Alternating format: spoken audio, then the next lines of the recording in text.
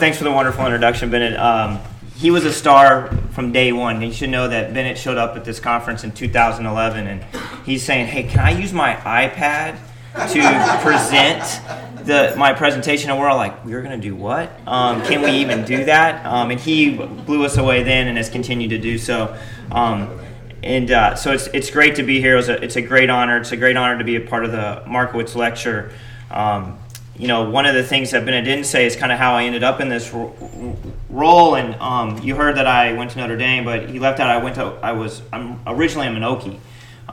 And you see this Oklahoma, Notre Dame, Nebraska. Look, we are sports fans in my family, right? So now, why does a kid who grew up in Oklahoma end up in Nebraska is what you should be asking yourself, because that doesn't happen. You're not really allowed to do that unless you have a really good reason.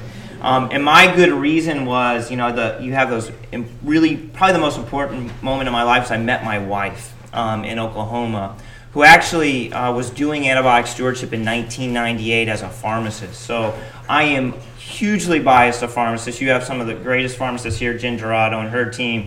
But she's the one that says, okay, I'll go to Nebraska if I can go wherever I want for fellowship. And so that's how I ended up in Nebraska, and then to Philadelphia was the country bumping, was going to Philadelphia and then back to the Midwest. But again, this is my passion. I love talking about this topic. I think this is what we're all supposed to be doing, and things have changed. I'll try to kind of impart that upon you over the next 45, 50 minutes. I do have one disclosure. We do work with Merck about some grants with stewardship, as well as some industry-funded clinical trials. Here's what I'll talk about today. I won't belabor this, but we'll go through these different aspects of my talk. But let's start with a story, and I think it fits well with knowing that this is the Markowitz Lecture and hearing some of his work around group-based strep. So what's good about moving to new places is you get to meet new colleagues. One of my new colleagues in St. Louis brought me this paper. And this is, as you can see, was published in 1941-42. It was authored by two people, one of which was a fourth-year Harvard medical student. And this story starts out, in 1921, this 13-year-old developed choreiform movements. So if you have choreiform movements in 1921, or really even in 2018, what do you have likely? You have rheumatic fever, right? So this individual had rheumatic fever. And they talk about in this paper about how he had tonsillitis. And they talked about the description of that, the heart sounds. And he actually was diagnosed with aortic insufficiency. This wasn't based on an echocardiogram, right? This was based upon, the description of what the regurgitation murmur that they heard, the diastolic murmur.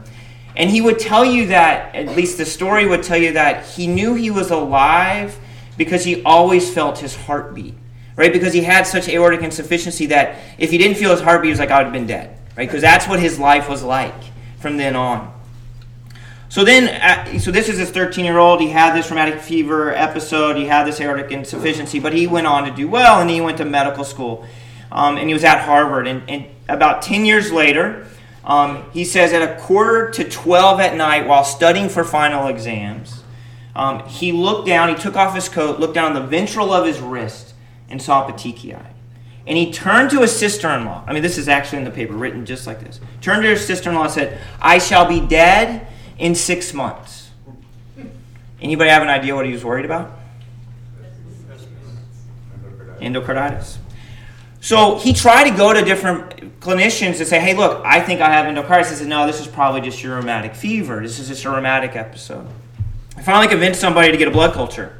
And as you guys just suggested, his blood cultures were positive for Streptococcus viridans. And this was his quote. He said, I could always find a loophole in the evidence here and there, but now I was confronted with a dictum ultimatum from which there was no escape. He developed aphasia, he developed pulmonary edema, and he died 3 months later. So this was 1931. This is before antibiotics, right? We don't even think about this, right? This isn't even can't even comprehend this in this day and age. Right? I can remember not 6 months ago, I was walking around, I was on the clinical ID service. We were consulted for a subacute bacterial endocarditis patient that had Streptococcus viridans, and it was in a baby that had a single ventricle, right? Did any of us worry about this child succumbing to that illness? We were saving a child with one ventricle. We were doing all these different surgical procedures. Antibiotics has changed medicine. It's revolutionized what we can do. We do bone marrow transplants. We have childbirth for C-sections that is safe. My own child had hardware placed in his knee for osteochondritis dissecans. Right? All of this antibiotics had an implication or an importance in whether the treatment or prevention of infection. So I want to first off say that these have changed the way we practice medicine. And so we need to think about that as we go forward. So where did it all start? Well, the first antibiotic really utilized was probably the sulfa drugs. Dr. Gerard Domak did some research on red dyes, looking at the medicinal properties. And they used this medicinal red dye on a 10-month-old with Staph aureus bloodstream infection. So you can imagine if a 10-month-old has Staph aureus in their blood, what happens if you don't treat them, right? They likely will die. And as irony would have it, Dr. Domak's own 6-year-old daughter had an invasive cellulitis of the arm. And what happens if you have a horrible invasive cellulitis and you don't have antibiotics? What do? Debridement, likely amputation if they're spreading too fast. But in this case, received this drug, this sulfa-containing drug, and kept her arm. So this was the impact, right? So this is a quote from a book by Lewis Thomas, and he said, "For most of the infectious diseases on the wards of Boston City Hospital in 1937, there was nothing that could be done beyond bed rest and good nursing care. Then came the explosive news of sulfanilamide and the start of the real revolution in medicine." So who are these gentlemen? So can you guys name who's on the left? So Alexander Fleming, right? That beautiful petri dish I showed in the title slide with that lawn of old Staph aureus bacteria, then the clearing next to the penicillium mold. The gentleman on the right is Howard Florey. These two gentlemen won the Nobel Prize in the late 1940s with another gentleman named Ernst Chain. Howard Florey's contribution is really depicted in this book, The Mold in Dr. Florey's Coat. I'm a real nerd about this topic. I mean, this is probably one of the best books I've ever read. The title refers to the era, right? So this is the 1930s, 1940s. Dr. Florey was from England at Oxford, and the Germans were bombing England at the time.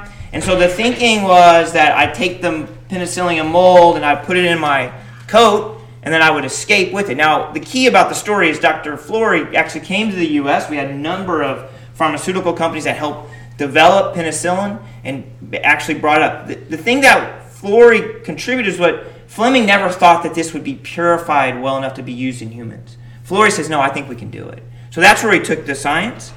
The first use is thought to be really in this police officer in England, Officer Albert Alexander. We had a horrible Staph aureus infection of his face and his eye. He lost his left eye, developed a horrible pneumonia, was essentially on his deathbed.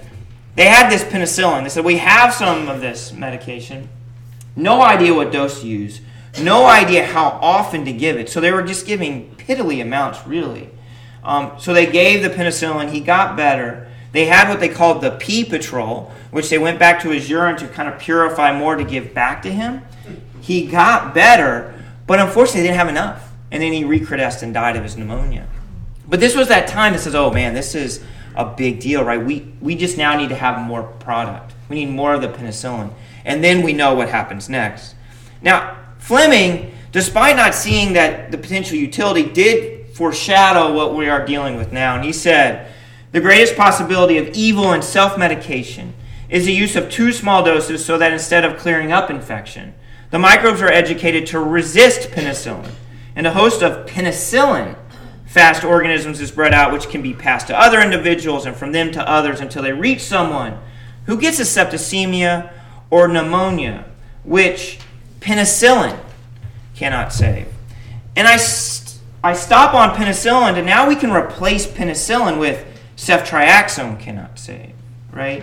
I can even say that meropenem cannot save. Not 4 or 5 years ago, I was rounding in the neonatal intensive care unit where we had an X24-week premature infant who was now 4 weeks of life, who was doing well, right? We can save 24-weekers and they can go on to thrive. And this 24-weeker developed a bloodstream infection with Pseudomonas. And we treated that initially with cefepime, and because it was susceptible, developed another pseudomonal bloodstream infection. Now it was resistant to cefepime, so we gave them meropenem. Developed the third Pseudomonas, and now it was resistant to meropenem, so they were on colistin and they died. Right? That's the reality, and I bet you everyone in this room can kind of give me a story about the same situation, and it involves a resistant bacterial infection, whether it's MRSA or one of the resistant gram-negatives. So let's step back and let's talk about what we're against. Because what we like to do is talk in metaphors of war when we're talking about this antimicrobial resistant crisis, and I want you to kind of maybe think that that's not the right metaphor. Right? So first off, there's 5 times 10 to the 31 microbes on Earth, right? So I don't even know what number that is. Like, is it Google or a Gillian? I don't know what that is. It's a lot, right? There's only 7 billion of us. There's 5 to 10 times more microbes living on and in a human than human cells in the body. Comprise 60% of biomass of the planet. If you take away the cellulose, it's probably about 90%. They've been living on Earth for 3.5 billion years to live and adapt. They replicate every 20 to 30 minutes. Like, they're changing all the time. So this notion that we're up against a war is probably not the right notion. It's like, how can we work with them? And so Brad Spellberg, who I consider one of the best ID minds when it comes to antibiotic use, antimicrobial stewardship, stated this at our 5th annual conference and said, microbes have been creating and defeating antibiotics for 20 million times longer than humans have even known antibiotics existed. There are already, widespread in nature, resistance mechanisms to antibacterial agents which we have not yet invented. Right? That's what they do. They're surviving. Right? And all we're doing by giving them more and more is just helping that process along even faster. So let's move on to what we're dealing with now. And I want to start with this figure. So there's 2 points to this figure. And let me explain. So on the top, we have the antibiotic deployment. On the bottom, we have antibiotic resistance observed. And you can see that whenever we get an antibiotic deployed, we develop resistance, right? So when anyone comes out and says, oh, this drug's not going to have antibiotic resistance, we should all just step back and say, well, that's probably not true, right? Nothing in the history has shown us that, and we know that with our bacterial and other pathogens, there's going to be resistance that developed. So that's one. The second point is this. You have this huge gap of deployment of new antimicrobials, right? Why is that? Why don't we have antibiotics? Well, we live in a capitalistic society, probably more now than ever, right? We hear about it all the time. There is not money in developing an antibiotic, right? Why is that? Well, one is we're giving it for a finite amount of time, right? We're not giving it forever. It's not a blood pressure medicine. It's not a diabetic medication. 2, you have people like me running around telling you shouldn't use it as often, right? If we all had a great idea, let's say that Bennett says, I got it. I have the best drug, and it's going to be the best antibiotic. It's going to treat all of our resistant gram-negatives, and heck, it's going to be even great for ear infections. So we're like, hey, it's Bennett. Of course we're going to invest in this thing, right? This sounds like a great idea. So we're saying, all right, so we're going to all put our money in. Well, our first question is, well, what are we going to make in the end? Well, experts have suggested that after you go through the development, the clinical trials, brought it through the FDA, and now we're selling the drug and we're getting our, taking in our revenues, we will make our present value money today is a negative $50 million. Who's going to do that? Right? Why would we do that? Why would there be investments in that? So now the story is getting better. We are seeing more different pushes and pulls, levers, they would say, to try to help antimicrobial development. But I'm going to tell you, we have to be thinking about developing new drugs. That's going to be part of antimicrobial stewardship going forward, is helping the development and then making sure that we're using them correctly. Because we will run out of some of these in the future, likely. So what is it? Now, what's our use, right? So let's step back and say, well, maybe we're using it great. Now, most of us in the audience would say, well, we know that's not the case because we have the stewardship programs being mandated, so you know that. But where is that? So if we look at freestanding children's hospitals across the U.S., we know that 60% of children will at least receive one antibiotic during their course of their admission. If we look at comparing different hospitals, the variability in receiving that antibiotic or how much you receive is gigantic. You'll have 38 to 72% receive one, so it's all over the map. And even when you control for severity of illness, so the Children's Hospitals of Philadelphia can't say, well, my patients are way sicker than those in Omaha, Nebraska. That still is huge variability. Right? So there's definitely unique cultures among all of our hospitals. If we look at a point prevalent survey, so if I went around Connecticut Children's Hospital today or looked at other children's hospitals on a given day, and we did this among 30 children's hospitals across the country, we found that about 36.5% up to 39% of our patients on a given day will be receiving an antimicrobial. So again, it's a common medication. You guys know that. If we look at what are the most common antimicrobials in our freestanding children's hospitals, it's trimethoprim sulfamethoxazole or Bactrim, right? It's kind of an interesting thought. Well, why is that? And we were surprised by that, and I'll show you the indication in a second. But not surprisingly, our broad-spectrum drugs like vancomycin, ceftriaxone, piperacillin, tazobactam, obviously Zosyn, otherwise known as Zosyn, are also very common. If we then look at why, what are these indications? We use a lot of prophylactic medications. Now, that we know that matters in many cases. Like that's an important use. So if we think of our oncology patients and the use of Bactrim for the prevention of PJP or PCP, I mean, that's important. But there's probably a lot of other prophylaxis that probably isn't necessary. I'd like to suggest that if we added surgical prophylaxis plus medical prophylaxis, we're over 30%. And the new data on surgical prophylaxis is saying that we only need one dose of surgical prophylactic antibiotics for clean and clean contaminated cases. I can tell you in my hospital, it's from 24 hours on until you get rid of a drain, right? So these are the areas where we have a lot of work to do. Now, what about in the outpatient setting? If we look at just use in the outpatient setting, as you all know, that's a common area. In a paper by Adam Hirsch from Utah, they estimated 49 million antibiotic prescriptions annually, about a fifth of all visits. And not surprisingly, about 70% were for respiratory conditions, things like acute upper respiratory tract infections, group A strep pharyngitis, sinusitis, otitis media. And we all know if I say those conditions, what's the recommended antibiotic for those? Amoxicillin, right? But we learned that in this study that 50% were receiving a broad spectrum agent. So there's no way that allergy accounts for that, right?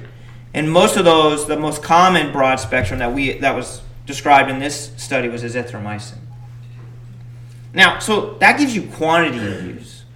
But maybe we need to use this, right? Now, obviously I'm suggesting we don't, but what's the data, right? How often are we inappropriate in our use? If you look at some adult studies, they suggest it's between 30 and 50%. Well, in that point prevalent survey study, what we tried to ascertain was really what is our inappropriate rate? Where is it? Is it 30%? So in this figure, you'll see in red was all the other children's hospitals. There's about 30 in the study. And in blue was St. Louis Children's Hospital. And again, when we were reviewing each drug on that day of antibiotic use, we then says, okay, is that appropriate or inappropriate based upon the antibiotic steward, okay? So this was Bennett deciding, it was me deciding. So for some of the ICU folks in the audience says, well, I might not have considered that inappropriate. I'll give you that. What we try to do is give some that were no-brainers. So if you have methicillin susceptible Staph aureus and you're receiving vancomycin, we would say, okay, that's inappropriate because it's a bug-drug mismatch. Right? If you're receiving surgical prophylaxis for greater than 24 hours, we're like, that's inappropriate. And then we let people decide other. Regardless, what we found in this study was about 15% really stayed true if we added everything up. If you look at our own experience, we had 28% the first time we did it. We actually implemented our formal stewardship program between quarter 3 and quarter 4, and then have seen it kind of come down to be around what the average is around among the hospitals. So again, this at least says, okay, here's what we think is, I think, a fair estimate of inappropriate use in our freestanding children's hospitals. And I say freestanding children's hospitals specifically because we haven't gone into the community hospitals and try to do this sort of analysis. What about the outpatient?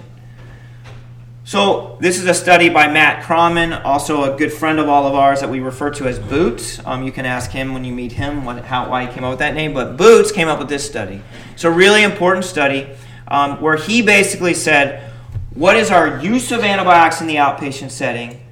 Let's look at the literature about what our use should be, and then what's our excess amount of antibiotic use in that outpatient setting. And again, these are those acute respiratory tract infections. So they took a national data sample and found that we have about 22 million antibiotic prescriptions. Now, we can just start right here and say, okay, there are 5 million inappropriate antibiotics already on this chart without me even going to the next part, because we're not supposed to treat bronchitis and upper respiratory tract infections with antibiotics. And there's already 5 million there, right? So if we then look at literature to say, okay, for those that have a bacterial condition like acute otitis media, about 65% probably are bacterial, and this is based off of ear tap studies. So these are older studies. Now, many of us, right, we look at the AAP guidelines and other things. You know, if you have a child less than 1 that comes into the hospital with RSV and you see an otitis media, you're kind of stuck. You kind of feel like you might have to treat that with an antibiotic. I would contend we probably should be able to watch those children. But that's a whole nother future, I think, when it comes to stewardship. If you look at other things like pharyngitis, we know there's a lot of pharyngitis that are caused by viruses. In the end, the excess antimicrobial use is about 11.5 million. And this study actually supported a study from previously in 1998 done by Chris Nyquist, who's a pediatric ID person in Colorado, who found a similar number. So does that matter, right? So, well, maybe we're using antibiotics and we're not seeing resistance. Well, we all know that's not true. This is a figure that's now even older. It's almost 3 years old, about carbapenem-resistant Enterobacteriaceae. So these are our E. coli's, our Klebsiellas that are resistant to meropenem, imipenem. And you can see that every state in the country, except for Idaho and Maine, though I would contend they were seeing it too at that time, had CRE. Now, one might say, well, you know, Jason, this is all in probably adults. We're not seeing it in kids. Well, you guys would probably correct me and says, no, we've seen CREs. And I can tell you I've seen CREs. If we look at just resistance to third-generation cephalosporins, like ceftriaxone, a study by Latanya Logan has shown that it has increased dramatically in both the ICU, also in the inpatient. And what scares me the most is when we see these gram-negatives resistant to ceftriaxone or cefixime or one of these oral third-generation cephalosporins in the outpatient, right? So what do you do then? And it reminds me of a story that wasn't only a month ago where we had a febrile infant that was 18 days of age, was admitted to the hospital with a fever, right? We see that all the time. That's bread and butter pediatrics. That's what we do in our hospitals, right? So did the workup, the usual septic workup. Not surprisingly, right, the urine grows in one of the most common, right, 10% of our serious bacterial infections. Then the bloodstream was also positive, and it was for E. coli. And of course, the ID guys, we were all starting to talk about, hey, when are we going to switch to oral, right? Then that big academic debate started happening. Who's going to go to oral sooner? Who's going to, keep on IV, right? Everyone's in this room like, oh, I've been in that debate. And what happened? Well, it was this E. coli was resistant to all oral agents. It was an ESBL, right? We couldn't. That oral argument actually went away because now this child had to receive 10 days of IV. It changes everything, right? I mean, now we have a child that's in the hospital that I think you could have been able to send home on orals. Now, some might not agree with that, but again, that's scary to me, right? We start seeing those, things will change dramatically. So lastly, in this first part, does it matter, right? So what if we have resistant organisms? Does it really matter to our patients in the end, right? Is that clinically impactful? These adult studies, and I don't really have to describe this slide to you very much, but you can see that mortality is on this y-axis. If you got inadequate therapy, in whether it's bloodstream infections or ventilator-associated pneumonias, you were more likely to die than if you got adequate therapy. And that makes sense, right? And let's play that out. Let's think of a 5-year-old. Let's take a 5-year-old with standard risk acute lymphoblastic leukemia, right? Survival rate over 95%, a true miracle, what many would say before the 1950s and when we started using chemotherapy. It's an amazing success in all the efforts the oncology groups have done to get us to that point. And we know they're going to have a central line. They're going to have the standard chemotherapy routine. And so, but we also know that they could end up in your ER. So let's play this story out. The 5-year-old comes into your ER, right? And they're febrile, they're tachycardic, they're hypotensive. And all of us in this room can go, that child is trying to die in front of me as sick as they look. And we've all been there, and we've seen that. And so what do? Well, we all have that routine, right? We have our sepsis protocols. We're giving them fluids. We're getting the antibiotics. We're getting cultures, right? And I like to say, what's your I don't want you to die regimen of choice in this scenario? For some people, it's vancomycin. For somebody else, it might be vancomycin and meropenem. Someone might add in an antifungal. Regardless, we are going to be doing a lot of effort. We're going to stabilize that patient. They're going to go to the ICU. And whether you pick vancomycin and cefepime or vancomycin and meropenem, the reality is at that moment, we don't know what they have, right? We don't have any rapid diagnostics that pulls the blood out and says, oh, they have E. coli that's resistant to meropenem. I better give them Clistin. We don't have that, right? So when do we know? What's the best chance, right? So maybe 8 hours later, you get the blood culture machine goes dinging off. They pull it out. They gram stain it. They call you up and says, well, we have gram-negative Raj. You're like, oh, I feel great. Right? I'm on cefepime or on meropenem. Now, they're sick as stink in the ICU, and they're on pressors, and they're watching them. We don't know. Right? When do we then know? So let's say you have a rapid diagnostic. Oh, we have MALDI-TOF. Great. It's Pseudomonas. Awesome.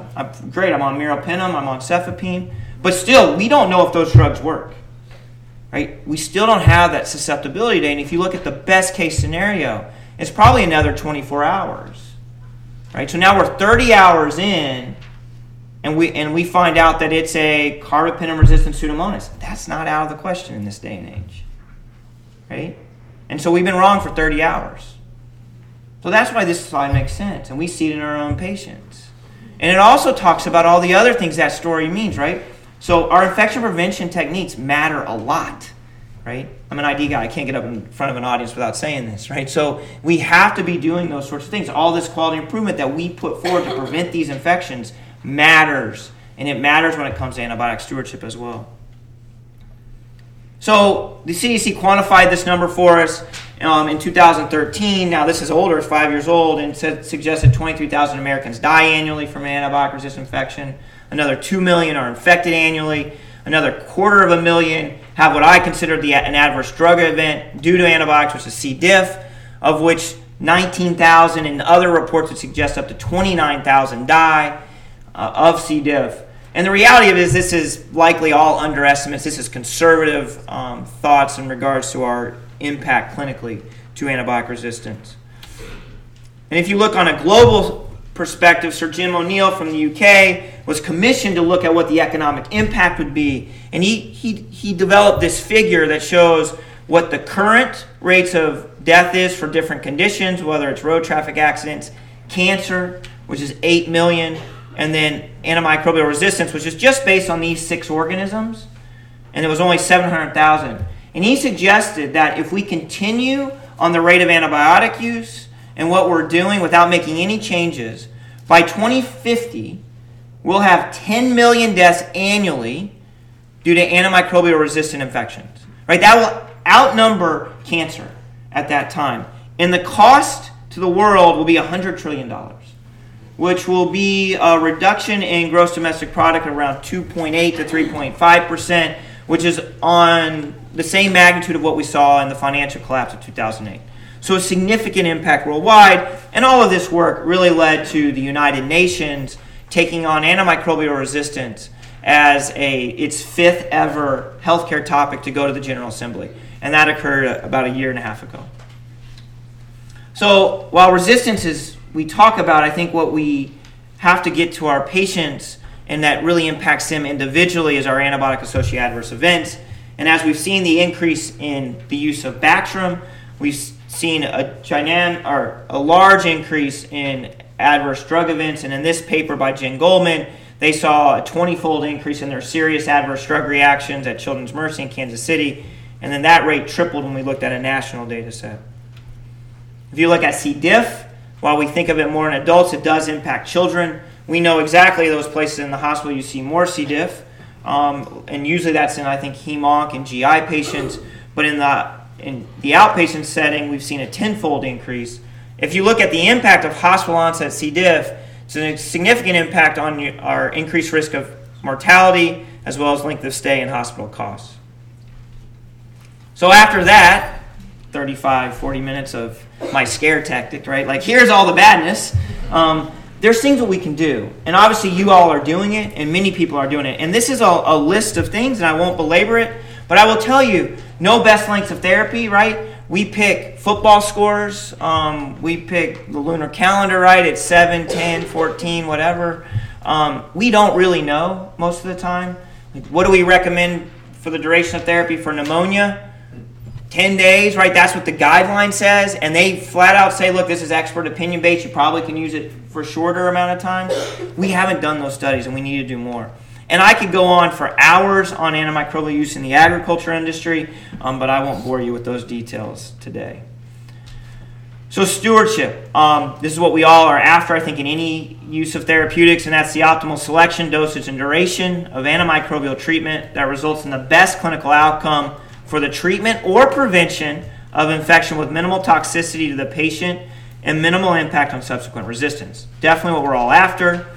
There are many strategies. I don't think there's just one that's the holy grail. I think we have to be working together, and I think that strategy of collaboration probably is as important as any. There's a National Quality Partners Playbook that's been developed, many other resources, and guidelines are definitely a key strategy that I've felt to be very helpful. Community-acquired pneumonia. In the NICU, there's an early onset sepsis calculator that's very helpful in preventing the start of antibiotics in the late preterm babies. There's empiric antibiotic guidelines to help guide people on that initial therapy you might use, whether it's otitis media, orbital cellulitis, or others. There's the key strategies like prospective audit with feedback, where we review antibiotics after they've been ordered. I know this is a strategy used very much here, as well as prior approval, which we all tend to use as well. And to refer to that initial interaction with Bennett was this paper that we did with a resident, Ross Newman, where we looked at all of our pneumonia cases admitted to the hospital, just the uncomplicated, so those without empyema. And we looked at the percentage that that received ampicillin, that was reflected here in the gray, and ceftriaxone here in the black. And you can see as we implemented the stewardship program as well as the guideline, it was not hard for people to switch from using ceftriaxone to ampicillin. Now what you should know is with this guideline, we also recommended only 7 days of antibiotics and to get blood cultures on all those admitted. And those didn't change at all. The median days before the guideline was 10 days and the median days after was 10 days. And people still didn't get blood cultures about 50% of the time. So while we were glad that this guideline kind of worked, it wasn't all roses, mind you. I mean, there's other still things that needed work to be done.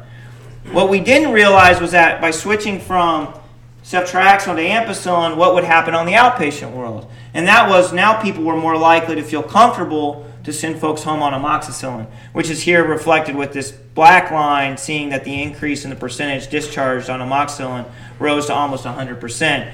And not using ceftonir, which is an awful drug for Streptococcus pneumoniae, and especially pneumonia, this was to me a huge win for us. So now there's our prospective audit with feedback, which I kind of mentioned, and I think I'd like to just highlight this notion of handshake stewardship, which is really brought to light from colleagues in Colorado, Sarah Parker, where now instead of just reviewing antibiotics and find the ones we think that are inappropriate and going to talk to those people, there's now this notion that we should just go and talk to everybody and round on a daily basis. And really, I think this notion of handshake and that this is a collaboration has to be continued. And I know you all are doing the same thing. And we are doing this in St. Louis. And I feel like that interaction and that working together is really what's going to advance the field further. Now, at our own program, the original program in Kansas City, over the first 5 years, we reviewed over 14,000 patients. Our most common recommendation was stop. But I think what's important, what I want to highlight to you all, is that there was disagreement. And I think that's healthy and appropriate. And it's going to drive us and make us better. And in that program, we had about 22% disagreement. And I think what I was glad about is like, okay, where is that disagreement? And where it was with broad-spectrum antibiotics, linezolid, and that was primarily in cystic fibrosis patients using linezolid, and us kind of having some disagreements on that use, and then carbapenems. If you look at indications, you'll notice that one is ear, nose, and throat, which is essentially tracheitis in the ICUs, right? I think ID and ICU docs were kind of like this on what's appropriate, when it is a diagnosis, when it's not, what we should be treating. So I think there's a lot of work that can be done there. And then you'll notice that I have pneumonia. And I just described to you this guideline. You're like, oh yeah, why would you have pneumonia, all these disagreements? Well, it's because of viral stuff, right? So you have the RSV or you have the paraflu that comes in. They might have right upper lobe pneumonia red or atelectasis, and people are treating that. And I think there's that disagreement. Oh, I think it might be super infected. And we're like, I think you can stop. And so I think there's a lot of work to be done even in some of these common conditions. And I don't think this has changed. And I know it's no different in St. Louis. And these are the areas that I think with our hospitalists, with our ICU docs, we have to continue to collaborate. So just to give you some data, we did see a significant reduction in our broad-spectrum antibiotic use based on this slide. And the Children's Mercy Hospital is reflected in black and another 25 children's hospitals in gray. And we found that there was about an average 18% monthly decline in our antibiotic use. So that was good. Now, the other thing is, well, did the docs and the people that we were impacting really think it was worthwhile? So we did a survey led by our pharmacist, Leslie Stack, and found that people thought we were imparting knowledge on them, we were helping decrease inappropriate use, we were improving the quality of care. Now, I would have thought this is all my buddies just stuffing the box and filling this out for me, but we did have 13% say we were taking away their autonomy. Look, that's reality, right? We're coming to say, questioning their prescribing. So I think that's fair. Now, I don't think we were threatening, but a 1% thought we were threatening. Pretty nice guy most of the time. So the other piece is like, so what? I'm always like, well, so what, right? You decrease antibiotic use. Does it matter? Like, there's two next questions. Does it impact, and maybe you're having adverse harms because you're decreasing antibiotic use, right? That's always brought up. But to me, right, I believe in this. This is my baby. I want this to work well. So I think it's going to make care better. I want to say that these programs will help us improve the care of our children. They'll go home sooner. They'll have less readmissions. So in this study, we try to say, okay, will a stewardship program decrease lengths of stay and decrease readmissions? We excluded ICU patients. We excluded hem-onc patients because they were too complicated. Many of them had more than one review, so we just left it to these groups. And in these groups are medicine patients. CCC means they have a chronic condition. And we divide, again, medicine and surgery. And we'd always followed if a clinician had agreed or disagreed with our recommendations. And you can see that when we did the analysis, there is no difference in length of stay. Maybe here that in the chronic conditions for medicine is, but really wasn't significant. I was a little disappointed. Others would say, well, there's no harm there. We then looked at readmissions, and in the readmissions, the problem with the study really is that we don't have enough numbers. We did propensity score analysis with the trial, trying to create the groups equally, so we lost numbers in doing that process. So I can't tell you what it meant for surgery. One would suggest, well, maybe it's better for medicine, but again, nothing clear-cut. I show you this study just to say, look, we need more of this. We need more of the papers that say this is either improving on what it's doing for clinical outcomes. We also need those resistance papers, and there's been some that show the decrease in resistance, but to me, resistance is such a long-term impact, and we're still going to use antibiotics, right? And how do you measure a rate of resistance versus that development?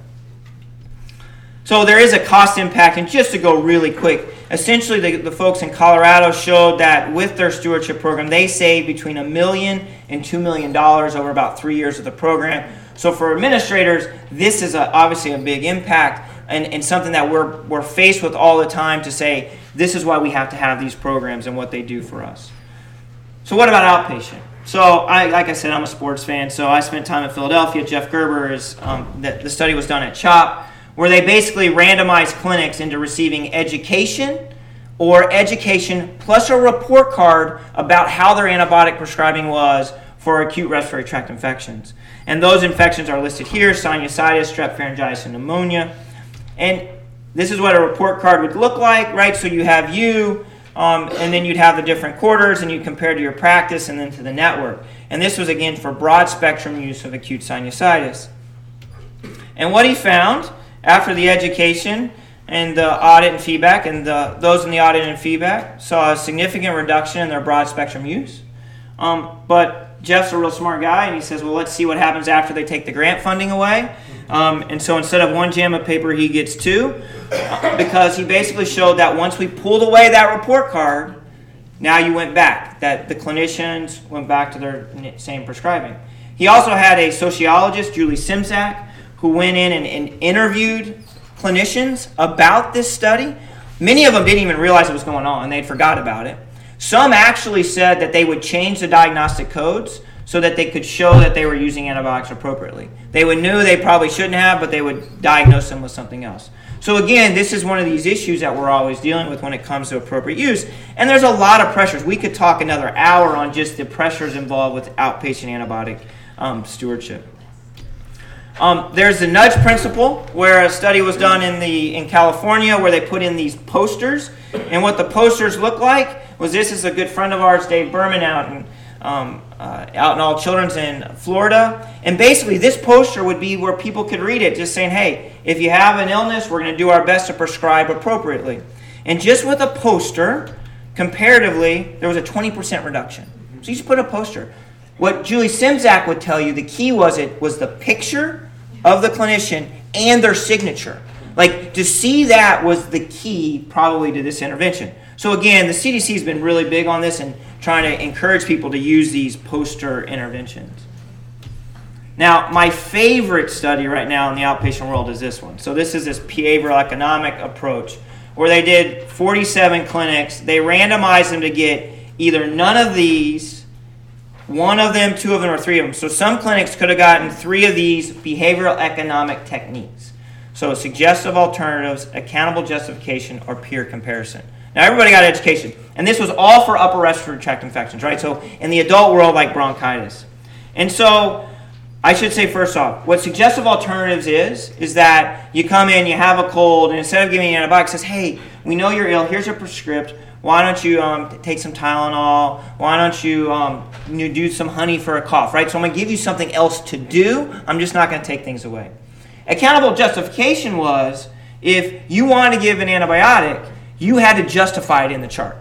And if you didn't justify it in the chart, like write down why you used it, it would put in the chart no justification given. So you can imagine that being that, like, people were going to be, I might write down, or I'm not going to give it. And then lastly, peer comparison.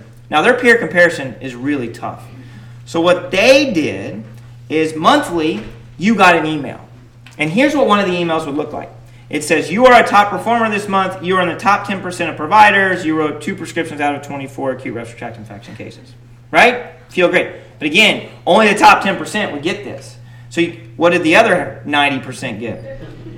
You are not a top performer. Yeah, you are writing too many unnecessary prescriptions. So you can see that this is right there in your face. And what did they find? Well, you can see that if you're peer comparison, you had a lot of decrease in your use, and suggestive alternative too. Accountable justification did not. Now, look at the study. Like, things were going down no matter what, right? They're all getting educated. They know this is going on. So they're saying, oh, there's something to this. They recently published another paper, just recently, that showed that the persistence of the effect seems to be present in peer comparison, but it's coming back. And I think these behavioral economic approaches are good. The issue is going to be sustainability, right? Because after a while, you're going to get this email, and you're like, yeah, whatever, I'm not a top performer this month, and is that going to matter to me, right? And because I don't know the other repercussions. Some places, I can tell you that CHOP, there's financial incentive to make sure you're above 90% on your use of narrow spectrum drugs for acute sinusitis and those conditions. They also, just last week and a half ago, published a paper showing that narrow spectrum antibiotics was just as effective and less toxic, less adverse events than broad spectrum antibiotics. So that's a newer paper that I need to have in this talk for future, so sorry. So what's the future in the next couple minutes? Well, one is Joint Commission. We all know this. The elements of practice are there. We have to have these in place. Unfortunately, with the change in administration, the CMS condition of participation for acute care facilities is on hold. In talking with folks on the Hill and those that know kind of the inner workings, that this is likely not going to happen anytime in the near future, where people are saying 5 years more. Missouri, which is where I live, is the second state to have an antimicrobial stewardship mandate. So all of our acute care hospitals have to have a stewardship program, as well as our ambulatory surgical centers. I can tell you that the teeth in that law is weak, and it's probably not going to make the big impacting change that I think the CDC and others were hoping. A lot of it due to the politics that occur in Missouri. And this can give you an example. Missouri is the last state to have a prescription drug monitoring program. So if you're wondering why we might not have teeth, that's one of them. Yeah, whole nother story. So core elements, I'm not going to belabor the point, but all of us need to be doing these things. And this is, again, a flagship of stewardship in the country is really here at Connecticut Children's with Jen Dorado and Bennett and others. I mean, I think you guys are doing these things, but I think we have to keep pushing our efforts forward and working on those collaborations. I think probably the things that worries us the most and what this means is what the CDC is now imparting upon us. And I say that a little bit tongue-in-cheek and thinking that I worry about this metric, but I do believe we all should be doing this work. And what the CDC wants us to have is our antibiotic use at the NHSN, at the CDC, so that we can compare among our hospitals. It's the same technique that they've used in reducing central line infections, surgical site infections, where we send them our data and then they give us a risk-adjusted, observed to expected ratio, right? So if we have 1.5 central line infections, we know that we're 50% more, and the thinking is, well, we're risk-adjusted to our peers, we should do something. So they've come up with this metric called the SAR. It's not the czar, it's the SAR. Sometimes I feel like it might be the czar, but it's the SAR. And it's, again, one of these ratios. And it's been endorsed by National Quality Foundation. It's based on our metric days of therapy, which is a quantity-based metric. This is not based upon whether you're using drugs appropriately or not. Okay, so again, quantity-based metric that then they're risk adjusting with a facility survey. So it's not patient-level data, it's facility-level data. And then they risk adjust all the pediatric data they get in. And then they give you a SAR. So if you have a 1.2 on your general medical unit or in your ICU, you know you're 20% more than your peers adjusted by the facility.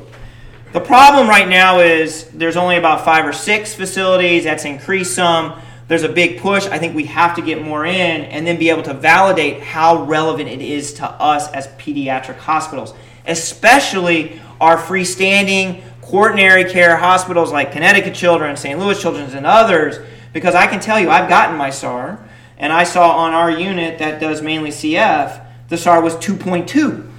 And I was like, oh, and I was like, ugh, right? Because that matters. And so my administrator's like, why is that? I'm like, look, this is the problem.